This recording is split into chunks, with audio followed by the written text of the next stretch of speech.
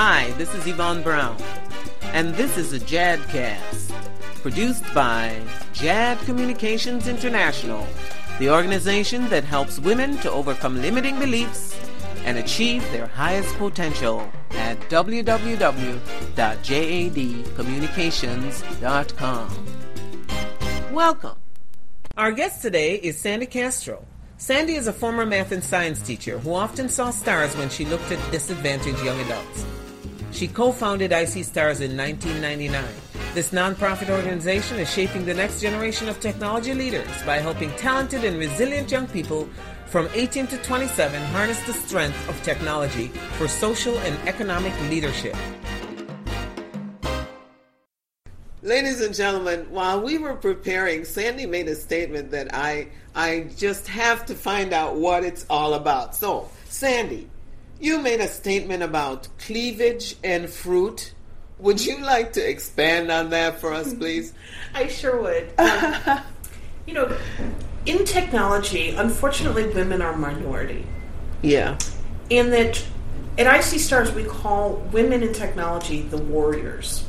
And I've developed a warrior curriculum to kind of get these women ready for the industry, but to also see technology as a tool in their armory. And so I have a kind of an interesting story that I wanted to share with you today about cleavage. Oh boy, and fruit. We love stories. And here's how it goes. The training is structured so that the entire cycle is divided up into 3 teams. Mm-hmm. They form their own consulting companies, and they compete for RFPs from the client. Mm-hmm. The winning team wins a recommendation, some monetary compensation of some kind, and the honor of being the winner. Yeah. Well, one team was devised for the first time of only women. So there were 3 women on this team, and they were brilliant, Yvonne. Uh-huh. I mean, really outstanding. And when we had configured these teams, we thought, this all-women's team is going to kick butt. Yeah, really. The one woman was a strong technologist. One woman had a great head for business, could sell anything. Wow. And the third woman was incredibly creative and really embodied those leadership principles. Mm-hmm. So right out of the gate, they're doing great. They're every single meeting they're ahead of the other 2 teams, because not only were they able to actually do the work, but they could anticipate. They could figure out what the client would want and meet their needs before they were asked to. Well, so they were miles ahead of the other 2 teams. And this one day we were having an event, and we had some fruit left over from the event, and the client meetings were happening later in the evening. Now, I'd seen them earlier in the day, and they were dressed, in business casual.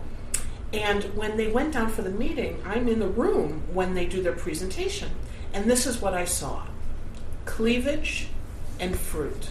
And this is what she saw, folks. Cleavage and fruit. Yes, you heard it here first. Okay. They had changed their outfits, and they had brought down the fruit from the earlier meeting with them to give to the client. Yeah. Now, the first thing that I thought was, my goodness, this is of biblical proportions. Biblical. What on earth is happening here? Not only had right before my eyes these women gone from fierce warriors who knew the rules, the unwritten rules, the written rules, knew how to anticipate, understood the customer's customer, had gone from these very savvy business analyst technology people to cleavage. And what was even more fascinating is that their clients were all male. And they had a hard time, for the first time ever, meeting their eyes. They didn't even know where to look. Yeah. And that these women thought, okay, we're getting ready for our meeting. And I don't know if it was conscious or subconscious, but there was cleavage. Cleavage in a business meeting. And good God. Right beneath the cleavage is a tray of fruit. And from that point on, when we debriefed the meeting with the client was like, well, I would have expected more. Their designs weren't what I expected. Their understanding of the material, it was below standard. Now, their content was just fine. It was where it had always been. Mm-hmm. But the cleavage and the fruit have kind of knocked them out of the ballpark, and I kept remembering the fact that their client couldn't make eye contact with them. Oh, good point. You know, and it so I don't think their client actually truly heard them or had true communication with them because they were distracted. And we know when people look each other in the eye, they really feel like they're connecting and they're communicating. Exactly. Like the eyes are the window to your soul, right? So they say, and I agree. And so it was a fascinating conversation that I had with these women. I mean, what had really happened? Yes. What did they say why they did that? Well, no. The first thing they said was, it felt different. I felt invisible. Interesting. And the very act of making things very visible, I mean, with the cleavage and the fruit, actually did exactly the opposite. And that as minorities in a technology field, the most important thing is for us to be visible. And so that idea of cleavage and fruit, making them invisible, was a profound teaching moment.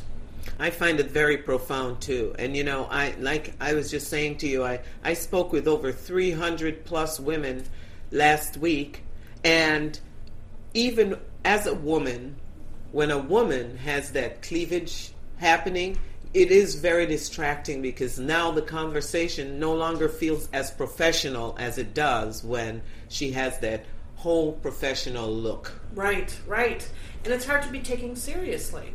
I mean, when we're in an industry where it's about thought leadership and it's about making the invisible visible, all of those things become a distraction for us. Now, I'm not saying, you know, a woman should look presentable and pretty and embrace kind of our femininity side, our femininity. But I am saying that if it's going to, I just couldn't think of a better teachable moment for them. It would be very different for me to stand up and say, okay, these are the things you should and shouldn't wear. But then it become a very, having that experience meant to them the importance of visibility and invisibility that much more powerful. And having been in the moment themselves, and having also been so successful up to that point, way ahead of the other teams, and just having that one blip on the screen of this cleavage and fruit. God, I love that. Cleavage and fruit.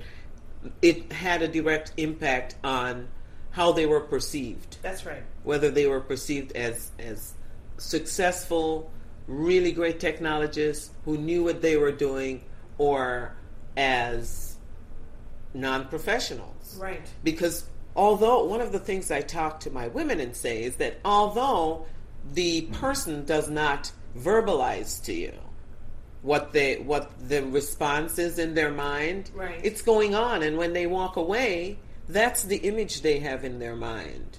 And unfortunately, you put it there. And they're left with cleavage and fruit, while the other teams are left with a powerful data model and all these other things that their client is looking for. Exactly.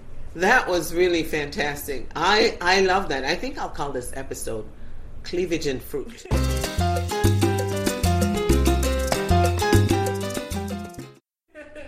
Now, do you have any concluding comments, what you would like to share with the audience before we sign off, Sandee? It's open forum here for you.